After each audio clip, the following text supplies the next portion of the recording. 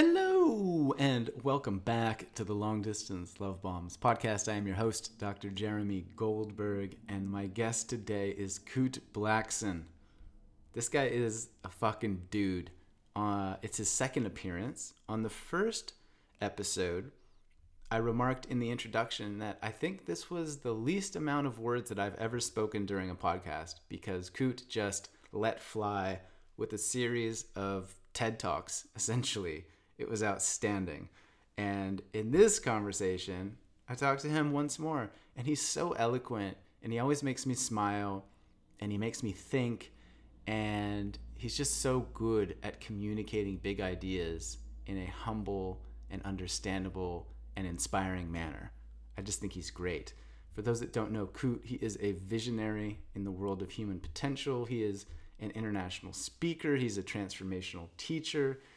He was born in Ghana, West Africa, to the child of a Japanese mother and a Ghanaian father who was a preacher. And you could tell that some of Kute's unique gifts and greatness come from his father, no doubt.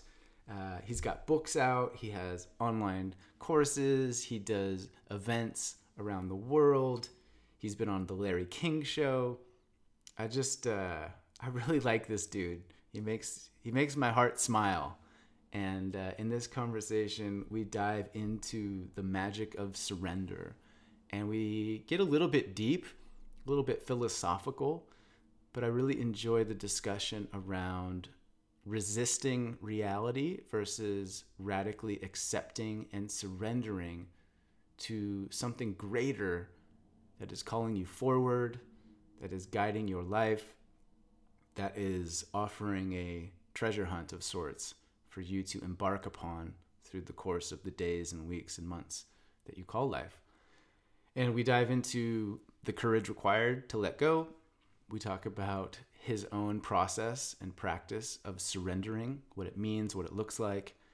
And it's changed the way that I view surrender, I think. It's been a few days now since I spoke to him, but the idea that there is something larger and more grand, I suppose, out there is, I think, at least something worth considering, as we are all grown children evolved from monkeys floating around a ball of fire in the sky. It does make sense to me that there is something more mysterious out there in wherever you describe there. So anyway, here is Kute Blackson talking about the magic of surrender. Enjoy. Right. Kute Blackson, welcome back to the podcast, a returning guest. Uh-oh, did you break the internet again? Are we good? I'm good. Thanks for having me. Yeah, man. How you been? How's things? How are you dealing with the madness and the excitement of life in 2022? Yeah, it's been a cool start to the year. You know, I unexpectedly moved back to Los Angeles, which again, the universe playing a cosmic joke on me because I didn't expect to move back. I think last I spoke to you was from Miami, I think, and back in LA. And so the universe never ceases to surprise me. The universe never ceases to remind me that I'm not in control and life has a deeper intelligence. And so, you know, I'm on for the ride that is life. Yeah. But it's been a beautiful year. It sounds like you're practicing what you preach in the new book, The Magic of Surrender. You're living it. Oh yeah, it's like if you ever write a book, be careful what book you write, because somehow the universe will invoke and challenge you to live the book. I've been beautifully invited, I think, by life to understand and live the different nuances and angles of surrender from a Rubik's Cube diamond, shaped different aspects inside of surrender in so many ways. The last year and a half has been intense. It's been challenging. It's been amazing. It's been very, very liberating in so many ways. Yeah. And I think, I don't know if I told you last, but this was definitely not the book I thought I was going to write. but the book that was seeking to be written. And so, yeah, but I think life itself is a process of surrender. All of life is a process of surrender, whether we're conscious or not, whether we're aware or not, it's just not about if we surrender. It's really about how are we as human beings going to participate in the process of life that is surrender. And so we can either resist or we can participate with it consciously, because the moment we're born, we start aging, and 20, 30, 40, 50, 60, 70, the body changes, the hair changes, the hair falls out, teeth fall, just stuff happens to the body. This is all surrendering. We have to surrender, so we can resist or we can participate. And I think it's the willingness to say, okay, I'm going to practice surrender. I'm going to realize this is the nature of this reality. And to me, surrender is the open-hearted participation with the process of life that is happening. And the more we can do that, I think we bring ourselves into more of a flow. That doesn't mean life is easy. Doesn't mean life isn't challenging in moments. But even when the challenges arise, even when the difficulties arise, we can participate with that. And I think one thing that really helps to participate is the willingness to surrender, not just to a situation, but in a situation. And I think it's easier to do that when we remember that we are souls incarnated into this human experience. And as souls, we incarnate in order to grow, to learn, to evolve, to learn lessons. And every situation, every experience, every relationship is part of our soul's curriculum. And so when we shift our perspective to that more soul viewpoint, then even when we're in a challenging situation, part of the surrender is saying, okay, let me not resist this. Let me learn. What is my soul focusing on? What is my soul seeking to learn in this moment? What is my soul seeking to learn in this situation? Why did I attract this situation? Why did I attract this person? What am I seeking to grow through and learn here? And I think when we can surrender and focus on that, it gives us the ability to go through a situation, difficult, challenging, hard, tough, with a different resilience, with a different understanding, with a different relationship, less resistance. When you said that you were pulled back to Los Angeles, or you were nudged in that way, what does that look like to you, or what did that feel like? Yeah, it's so interesting because it wasn't my plan. In December, and I look back at so many of the things that have happened, but I see that life has its intelligence and life has its own energy. Life has a flow. Life has an energy. It's like if you look at a lake that moves, or a river that's very gentle, sometimes it looks like it's still, but it's moving in a direction, right? And so I realized that life has a movement. It has a flow. It has a rhythm that is moving. And sometimes it can seem invisible. Sometimes it's not obvious because it's not a tsunami, right? Sometimes we resist so much, then life has no alternative but to throw the tsunami at us. But as a whole, life has its own rhythm and intelligence. And so I was sitting around in December, and so, it wasn't like a thought like, oh, I'm going to move. I think I went onto a couple of sites and just curiously, innocently typed in apartments in Los Angeles, just out of curiosity, to be honest, kind of wondering what was happening in the real estate apartment world, and just looked around. That was it, poked around. But I looked back and I realized that was the universe nudging me. It was without my conscious intelligence and awareness and knowing, because it wasn't like, I'm going to move, I need to start looking. It was just, let me just look. Not for me, just out of curiosity. And I think sometimes the universe's guidance and the universe's nudging often doesn't happen with a loud siren bell. Often doesn't happen like, this is God speaking to you. Listen, thou shalt move. It often doesn't happen like that. It can be very subtle. And so I think the more we can begin to attune ourselves, to cultivate the sensitivity, to create the space to really listen. We start listening. rather than talking out of our mind or constantly analyzing. Let me just listen and see, where is the flow going?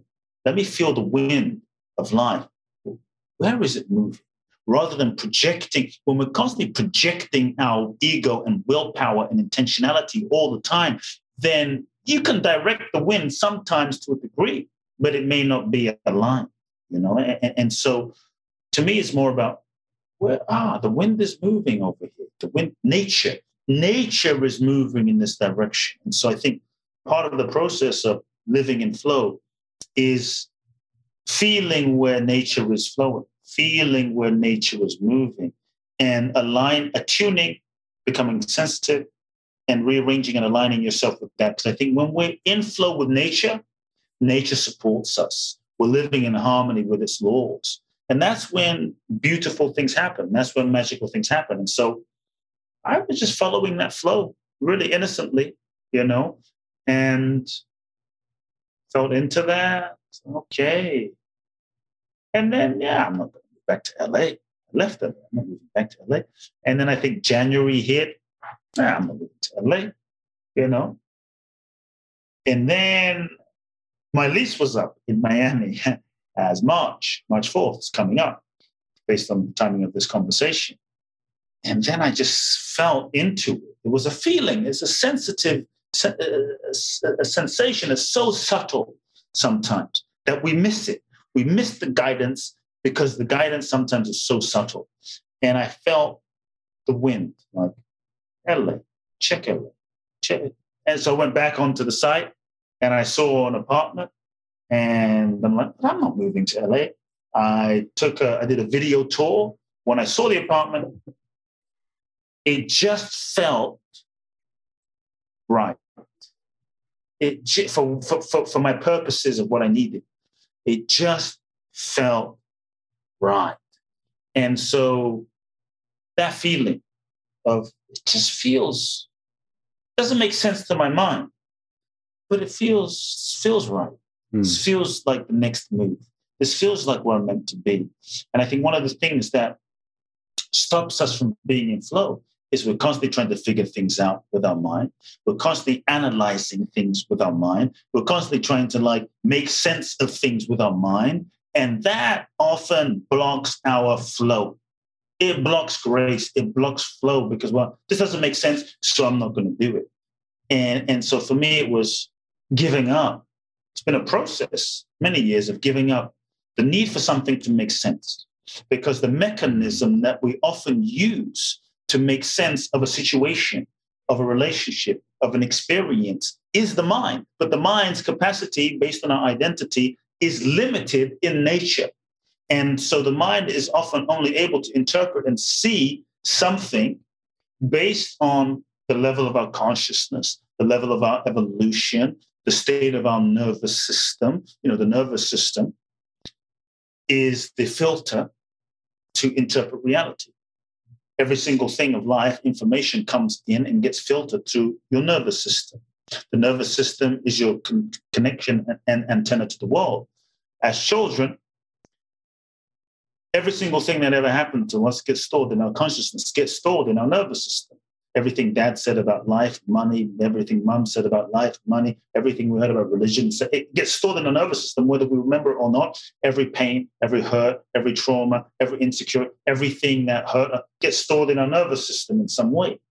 And so when information comes in from the external stimulus and environment, the nervous system is what filters it and interprets it for us to create a certain understanding and reality.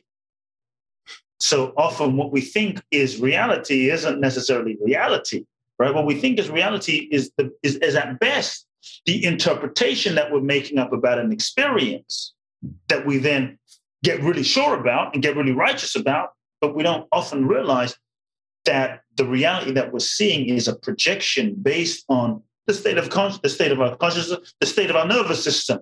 So if we've been conditioned a certain way in our nervous system, if we're carrying a lot of unprocessed, unhealed pain, hurt, emotion, trauma, etc., our nervous system's capacity to interpret and to see clearly and interpret clearly will be very clouded. which will then determine our reality in a certain way, or what we think of as our reality in a certain way. And we won't see reality as it is, clearly. And so when we live from the ego and this identity, reality is very limited. Reality is very limited. And the ego is constantly trying to figure everything out and understand everything. So I just say, stop trying to understand everything for a moment and be open. The willingness to say, well, you know what? This is what it looks like. We tend to say, well, this is how it is. Then the next level is, well, this is what it looks like. Then the next level is, what if it wasn't? The next level is, I don't have a freaking clue, really. I mean, it looks like that, but I really don't know. I really don't know. And it doesn't mean you sit there and do nothing, right? Because sometimes people say, well, how do you even take action? It means you do your personal development work, psychological work, therapeutic work to heal as much as possible, to clear your physiology, your nervous system, et cetera, as much as you can, so that you can interpret as clearly as you can. As you do that, then you do the best you can from the interpretation and level of your consciousness. But it's so important, I found, that we still hold our perceptions lightly. Because when we get attached to what we think we know, when we get attached to the way we think life is, when we get attached to the way we think reality is, we don't realize that we're actually limiting life. We're strangling life. We're strangling the moment rather than saying, I think this is what it is, but I don't know. And I'm going to still take this action forward because it feels true, but I still don't know. And so there's a paradox of like, okay, I know this is what feels right, but the humility of I also don't know at the same time. That humility is an openness and an availability to life. And I think that's when life can meet us. That's when magic can happen. That is, in practical terms, living surrender. Take action. But I don't know. But it's not I don't know from a collapse or an abdication of responsibility. It's a full-hearted, I don't know, but I'm open to finding out. I'm open to letting life show me, letting life reveal itself without attaching, without pressing, without forcing. And so that's really, I use that as a kind of example of that's really what happened. So LA is not where I didn't expect to leave LA. I didn't expect to be in Miami. I didn't expect to be back in LA. And here I am. And so, I think everything happens for a reason.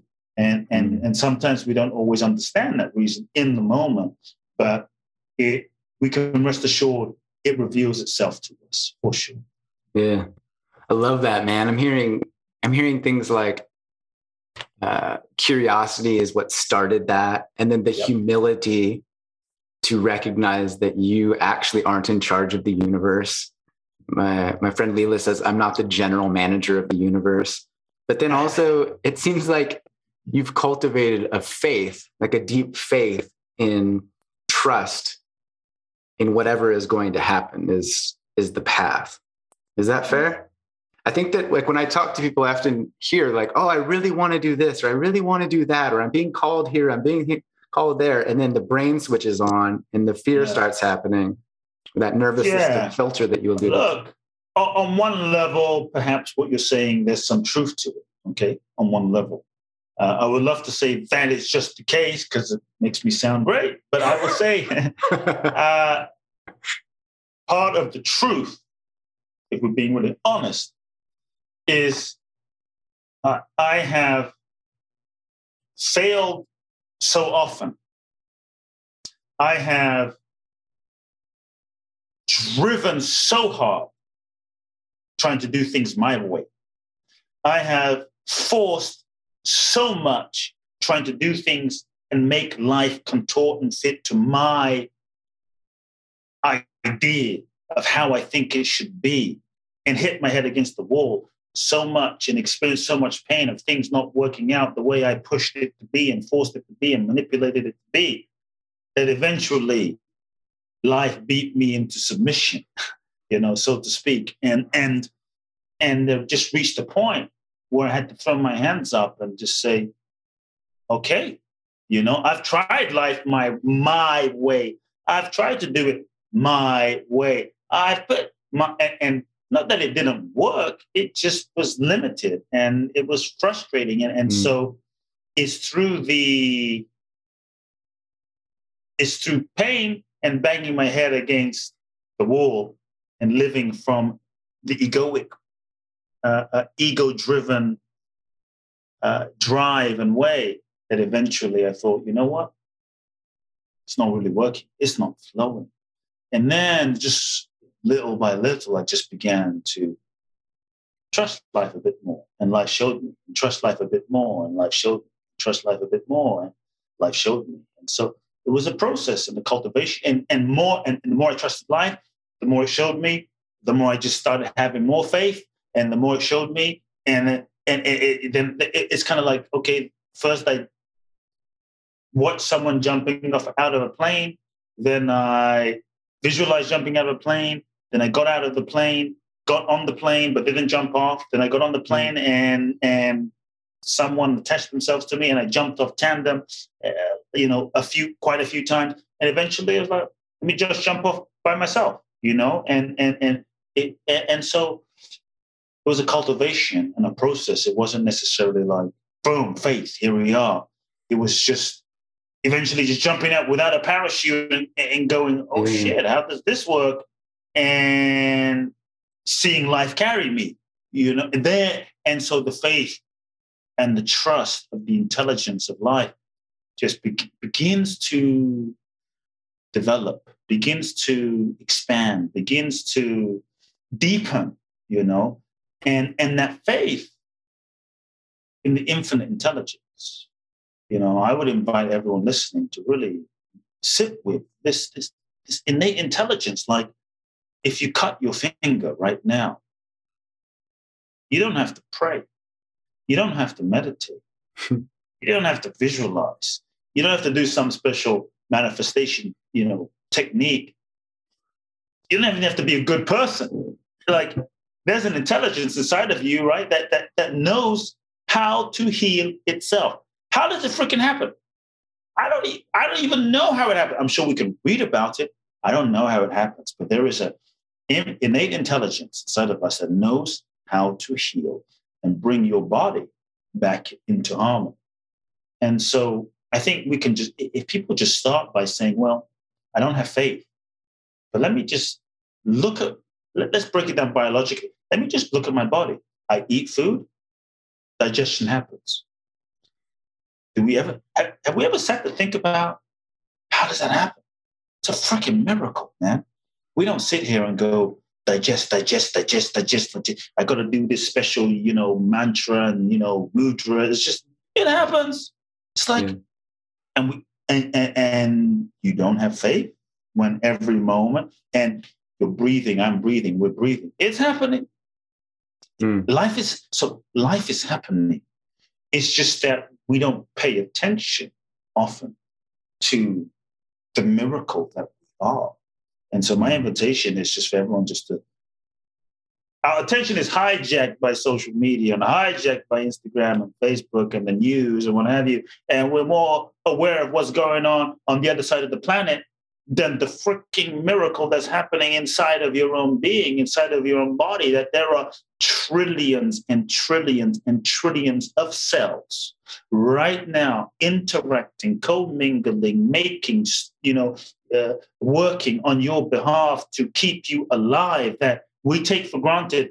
But if you really just take the time to bring your attention there, if you really take the time to just go, wow, sit with it and really sit with it, I think your faith can begin to grow. Like, wait a second, something is going on inside of me. Something is happening inside of this physiology. That alone should give you a little bit of faith. Like, you went to sleep, you fell asleep.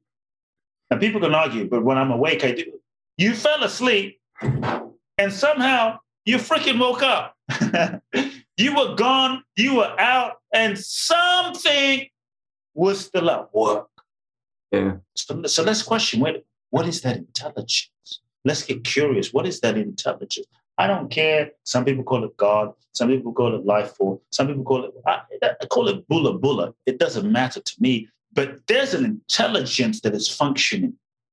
And I think we just don't pay attention to that. And so when we can reconnect with that intelligence, reconnect with that, innate intelligence that is there, it knows how to heal, it knows how to do, it knows how. Well, does it also not know how to unfold my life? Does it also not know how to unfold my entire existence? My father, when I was a kid, young kid, he would ask me, 10, 11 years old, when I was stressed about, what 10-year-old kids stress about, which is really nothing, right? He would say, why are you worried? Did you bring yourself to this planet? No. Did you birth yourself here? No. Who brought you here? You. Who brought you? Life. And so he would say, do you not think this intelligence that brought you here knows what to do? And so often as human beings, we're constantly getting in our own way. And the more we live in our egoic identity, we're trying to force life and make it happen and force it and push it in a direction. Then we even pray to God. I was joking with someone when we pray to God, telling God, the universe, life, infinite intelligence, what we want and what we need. I was like, do you not think this infinite intelligence that birthed you into existence knows what the hell you need with your life?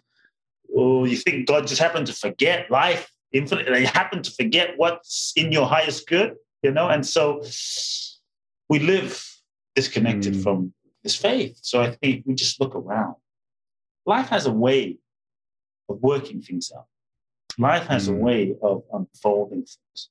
And I think when we can live with that openness again, then we're available. Just many times we don't live with that openness, and we're sort of energetically, spiritually constipated because we're fighting against the flow. We're not truly saying, I'm gonna fully just trust and surrender. Or imagine we cut our finger and we keep scratching it. Because if I scratch it and I do something, then it's gonna heal faster. No, we just creating more of a scar. This is how we live. We keep scratching. Or imagine you have a garden or a farm and you plant some seeds. It's like we keep as human beings, we keep going to the farm, to the seeds, to dig up to see, did it grow yet? A week goes, we dig it up some more. Did it grow yet? What is it? You got to let nature unfold. But if we keep digging stuff up from the earth, it never grows. And I think this is how we often live. We don't allow nature to grow. And life has been around much longer than you and I. You and I, we've been around 20, 30, 40 years. Okay, maybe someone listening to this conversation is 150. Fair enough. But 150, 13.5 billion years, 4 billion years, whatever. It's there's no comparison. And so life knows. And so I think the more we can observe our body, tune into our breath, pay attention, meditate on the reality of what's happening, observe nature. That's why I think nature is beautiful too. When we can be with nature and observe nature and see the cycles and the rhythms, it begins to remind us there's a cycle, there's an intelligence, And so for me, it's kind of like that. Yeah, I love that. One of the things that I often try to bring up when I'm a guest on podcasts is the idea that we are all on a sphere and half the world is upside down at any given time. But nobody knows they're upside down, but they are. And then we're spinning around, as you suggest, for billions of years. Earth has just been spinning. And then also circling around a giant ball of fire that's just floating in the sky. And we forget that. And we try to focus on our problems and we make ourselves the center of the universe. And we forget that there's this grand cosmos that's been happening for billions of years. It's and we convince ourselves, no, but I'm in control of this whole thing. It's wait, it's like thinking you're in control is like a mosquito on the ass of a freaking elephant. It's we're not really in control. I mean, we have a little bit of control, but not that much. I mean, we can control. I mean, some of us as human beings, we can barely control what we put in our mouth, let alone the world and the universe and other people. And so I think it's humbling to realize. You had this great quote in your book that I loved, which said, the ego thinks it knows how your life should go. And when things don't go according to plan, it judges your life a failure and then tries to force a result. And I read that and was like, oh, dang, I've done that. I still do that. Why do I do that?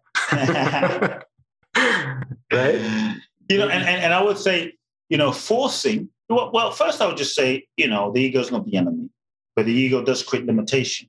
And the ego is really just created out of survival. There's certain survival mechanisms that we learned that created the ego, the identification based on memories, past, emotions, et cetera, as a way to function, survive, and protect us. And we're still living inside of that, And so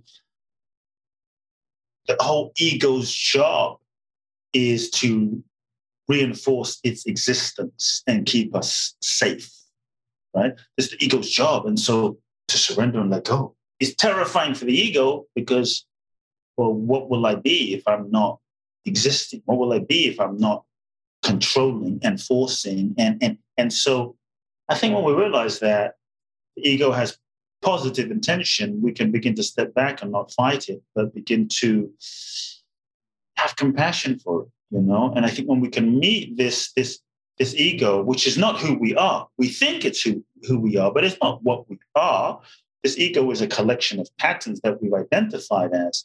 And if we can start to observe it, have some space, and meet it with compassion, meet it with kindness, meet it with easefulness, and have a holding space to hold this patterning that we've been conditioned into, it creates some spaciousness that is very, very healing. And so when we force, and so that's why the ego always has to be doing something and forcing and wants to be in control, because it has this sense of, well, I'm real, I exist, I exist. So surrender feels like a death to the ego. But when we force, in terms of like manifestation, I actually feel we tend to push away what we really want more than we do attract it. When we force things, we tend to push away things. Because to me, forcing is an energy that's coming from fear. Forcing is an energy that's coming from, I don't trust that this is going to happen. I don't really believe that this is going to happen. And because I don't believe it's going to happen, I have to force it. Like you're not sitting here, I'm not sitting here going, I have to breathe right now. We're not forcing our breath. It's happening because we know it's happening. There's a knowing. There's a knowing it's happening. There's no force there. It's just the nature of it's beyond knowing, right? It's beyond belief. It's beyond faith. We know. We don't even think about it. It's just breath is happening. And so when we're living in force, it's coming from a place of fear, lack, scarcity, lack of belief. Then we push it away more because that's the energy we're putting out. So we don't even realize we're pushing away what we want to manifest. The more we chase it, the more we force it. And so I would just invite people to just sit in the center of your being, sit in the center of your power and know. Like in the Bible, there's a quote. I'm probably going to butcher the quote because I'm not a Bible scholar, but I remember it from my childhood. Be still and know that I am God. Be still and know that I am. I think when we can be still and know, remain in our center, then we don't have to force. We can live in flow. We can allow life to meet us and show us. And then when it's truly time to act, we can go into action. But when it's time to be still, we can be still. Because many of us as human beings, and I've been guilty of this, we're just being busy to be busy to be busy because our ego is freaked out that it won't happen if we don't do it. But I think part of the shift is realizing that we're really not the doer. Life is the doer. Back to another Bible quote. I've not quoted the Bible in years. All of a sudden, I'm quoting the Bible. But Jesus said, to me, Jesus was a representation of someone who realized his true nature. Okay. And Jesus said, the miracle worker, feeding the 5,000, turning water into wine, curing the blind and the sick. He said, it's not I that does the work. It's the Father that does the work through me. Consciousness, life, intelligence, nature, the Father, the Mother, the divine. In the intelligence that does the work through me. So he knew it wasn't me, it wasn't I, it wasn't ego. So I think when we realize that, life knows what it's doing. Life knows what it's doing. That we don't have to force. We can sit still and trust the great intelligence that is us, the great intelligence that is living us, to trust it and be available to. And for me, my prayer more and more has become, universe, just use me. Use me. I'm available. Use me. And when we do that, when we surrender there, I feel we open ourselves up beyond ourselves.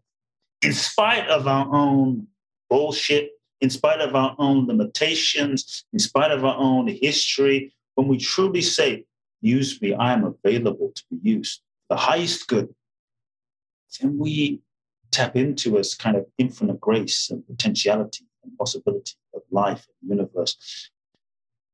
And you will find that life begins to use you in ways that you cannot imagine. And I have found that what life can do through me and through you is way beyond what you and I, just in our own ego's capacity, can do on its own. And to me, that's true greatness. That's real greatness. We're talking the Mandela greatness. We're talking the Buddha greatness. We're talking the Muhammad Ali greatness. We're talking the Mother Teresa greatness. Like, that's real greatness, true greatness. And it takes such bravery, I feel, to get to that place of just wide open, use me at your will, I trust you, right? I feel like it's a courageous act, surrender. I think it's what we look. Well, first I'll just say, I think it's what we all deep down we want. It's what we want. It's what we crave for. Look, people go out. I don't drink personally. Not a moral thing. I just don't like the taste. But folks go out. We have some drink. Why do we drink? Okay, there might be a group of people that enjoy the taste. Fair enough. But why do we drink? Because typically when people drink, you get a little looser, right? I feel a little more loose. So I feel a little looser to have fun, to just be free of myself, free of my typical identification that is my egoic like self. But now I'm dancing and I'm free. I'm in flow. I'm just open as like. But before I'm just like rigid. Now I'm free. Okay. Why do I get drunk to the point where, because I don't exist in that moment? That boundary of I. Why do we do drugs? Same reason. Orgasm. What happens in the moment of orgasm? In the moment of orgasm, you dissolve. A few seconds. Like, boom. It's blissful. It's blissful partly because you in that moment are not there. You're like, unlikely, the moment of an ejaculation orgasm, you're not thinking in that moment, got to pay the bills, got to pay the rent. It's just like, boom, free of myself, and boom, comes back. And that's why often people get addicted to sex and orgasm, what have you, because it's like, wow, I got free of myself. So I got to do more of that to get free of myself. And we seek that level of surrender and freedom out there through the act. And so it's a good intention. It's just a misguided path. It's a misguided methodology. And we're seeking it through drugs, sex, rock and roll, alcohol, et cetera, fill in the blank. Nothing wrong with those things inherently. It's just we have to be conscious and aware of what we're using them for. And so there's an impulse for freedom that we're seeking. There's an impulse. And so I think it's natural. The desire to surrender beyond ourselves, transcend ourselves is natural. But what I do want people to think about is to let go, is to surrender the belief that it's hard. I'm not saying there aren't challenges. But surrender has been challenging because we've been addicted and attached to our ego and our identities. Surrender has been challenging to a degree because we've been conditioned in certain ways and defense mechanisms that we think this is who we are, and it's survival. And so, yes, it can be a little difficult in moments, for sure. But what I want people to just understand is, I'm going to say it might sound strange. Surrender is easy. Let it be easy. Like, let it be easy. It's actually harder to not surrender. It's actually harder to live a life of resistance and resistance and resistance and holding on. That's hard. If we reframe it for a moment. And so here we are. I'm holding a pen for those listening. I'm holding a pen. I have a fist. My fist is holding this pen. And imagine that this represents one's own attachment and resistance, and me, right? And so that's hard to hold on so tightly like that. It's just that we've gotten used to holding on, and we think this is normal. We think this is who we are. We think this is just the nature because we've been living with a tight fist for our entire life. It's conditioning. So now what's hard becomes natural and normal. But if you look at surrender, well, how hard is that? How hard is it to drop and let go? It's easy. It's just we've been conditioned in the opposite. So if people could just hold within their consciousness, surrender's not hard. And rather than, we hypnotize ourselves, it's hard, it's hard. It's like, this isn't hard. It's the easiest thing. We've just been conditioned otherwise, I think that can start shifting one's relationship. Because also the ego also wants it to be hard. Because the ego loves for things to be hard. It wants to suffer. It wants things to be difficult. It wants to work hard and have it be suffering. Because that's, again, how it reinforces itself. Because if I have to, it has to be hard. It's got to be suffering. Now I have something to do and create resistance, and now I exist. Yeah, that's an interesting perspective, that the ego creates the problem so that it has a place to exist and create the solution. The ego's job is to seek and seek and seek and seek and seek and seek and seek and seek and seek and keep seeking and never find. It seeks, but it doesn't want to find. Because the moment it really finds, let's just say enlightenment or truth, what the hell is it going to do? It's finished at that moment. So it doesn't want to really find. It wants to keep seeking at the sneakiest way. The sneakiest place that the ego hides is in plain sight. And the sneakiest way that the ego hides, it might challenge some people, but I saw it for myself. The sneakiest way that the ego hides is in spirituality. Spiritual seeking. Because it's acceptable, it's good to see, but it seeks and seeks and seeks and seeks, and we miss it because we think, no, well, this is good, but it hides because then we never find it. It doesn't want to wake up. It doesn't want to find. So we have to be aware of this intention, for sure.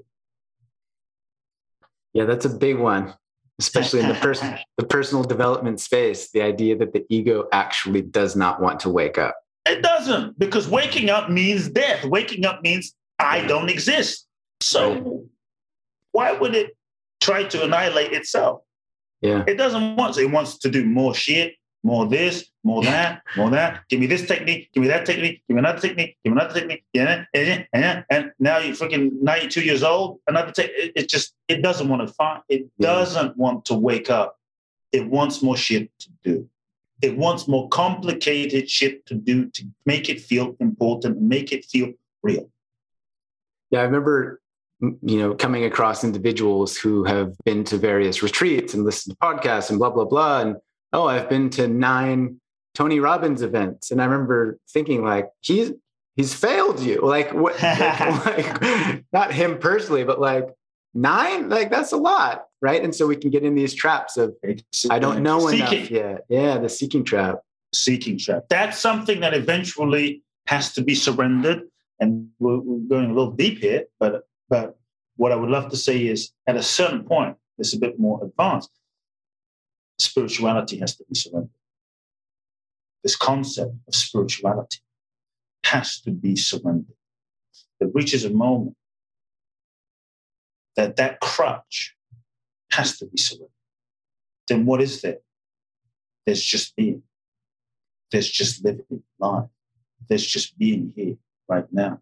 There's just being. There's just truly being here right now, living this moment, loving in each moment. Just being. That's it. Yeah. And to me, that is profoundly spiritual. As you start recognizing the inherent spirit, everything. And that doesn't mean just like, oh, I'm doing yoga, I'm doing therapy, I'm doing a medicine journey, I'm doing this, I'm doing that. I'm just living life because it's all God. It's all spirit. It's all sacred. Shitting is sacred. Having sex with my wife is sacred. Changing my kids' diapers is sacred. Having, coffee and looking someone in the eyes is sacred. All of it is freaking sacred. Then there's no separation.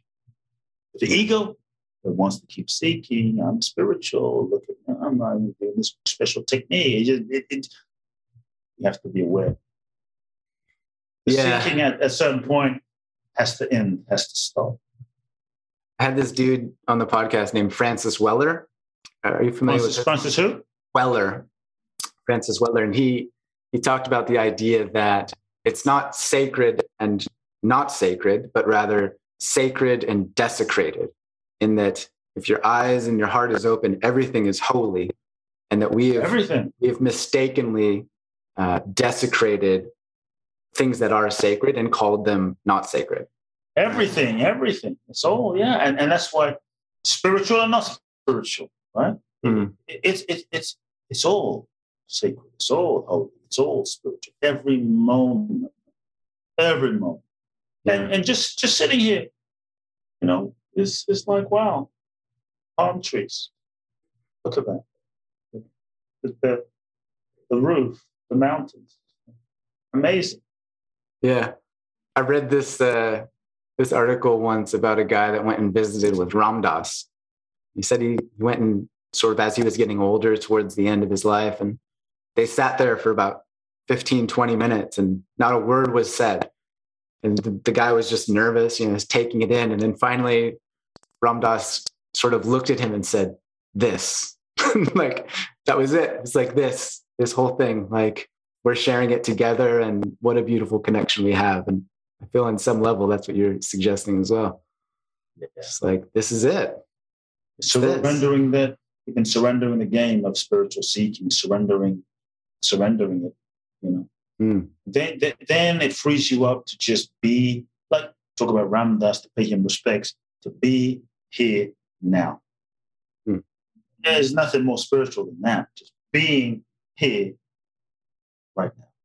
Yeah. And being where you are whenever you're there. Being wherever you are whenever you're there. Being wherever you are with whoever you're with. And just but Kute, the ego hates that idea. It's like, it can't be that easy. It's not that simple. It can't be. It's impossible. On one level, it's not that easy. On another level, it's the easiest. Yeah. It's that paradox. Yeah, you go and hang out with a baby or a toddler, and they are entirely present. Like, they're absolutely here right now. They're there. Yeah. So it's in us. It's a matter of just remembering or unlearning all the things we've placed on top of that knowledge, that inherent wisdom you speak of. And acknowledging that sometimes part of the seeking is part of the journey as well. And that's part of the journey. So it's not about, I'm going to now just stop seeking, But sometimes a candle needs to burn itself out. And that's part of the journey. But I think when we can do that with level of awareness, okay, I'm seeking right now, and it's what's happening right now. And it's what's happening, and I'm aware of it, I'm with it, and it's part of what's necessary in my evolution right now. And that's okay. With awareness. Yeah. All right, brother. I know you've got a new paperback that's out that you wanted to highlight, and you have an event coming up. The just in a nutshell, the Magic of Surrender book is coming out on paperback. I'd love for people to get that. But I'm doing a very special event on May the 7th, Saturday, May the 7th.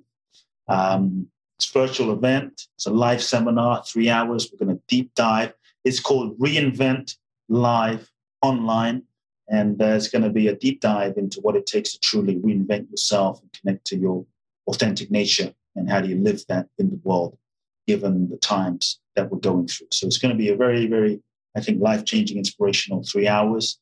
To find out more, people can go to kuteblackson.com, my name, kuteblackson.com/reinvent seminar, kuteblackson.com/reinvent seminar. Go there, find out the info. When you get the paperback book, you get to attend the event. That's your participation. So everyone, get the book, share with your friends. May the 7th. Yeah.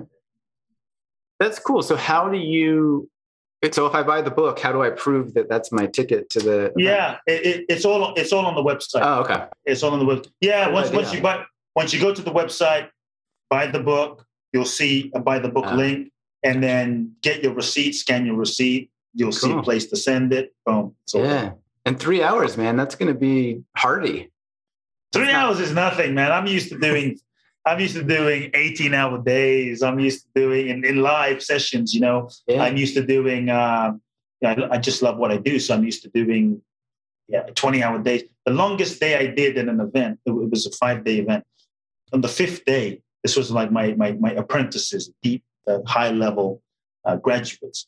We start on the 5th day, which was Sunday. We started at 11. Our first break, this is not obviously for this event, but our first break was 9 p.m.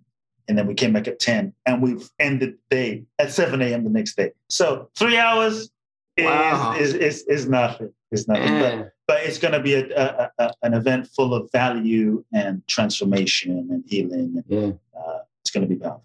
Awesome, brother. Well, thanks again for stopping by. Thanks for all you do. I appreciate your perspective, man. I've a lot of alignment with the way I see the world as well. It's very refreshing to hear your version of it. And awesome. Thank you for what you do, man. Thanks for having me. Appreciate it. Absolutely. So that was Kute Blackson. As mentioned, he has an upcoming virtual online badass event that you could sign up to. I've included a link in the show note for that. And also, he's been here before. If you haven't heard the first episode that he spits so much fire on, I invite you to check that one out. It's so good. And that's it. That's it from me. My name's Jeremy. You can find me online at Long Distance Love Bombs. Send me a message. And, whoa. I thought the smoke alarm was going off there for a second, but it's the oven telling me that it's time to go bake some bread. So maybe that's a sign that my time is up. But thank you for being here. Thank you for the support, for sharing the podcast. If you know somebody that needs to listen to this thing, do pass it along. That is the way that the ripple effect happens. And that is the way that we change the world, by offering encouragement and support to those around us that we care about. And may you continue that indefinitely.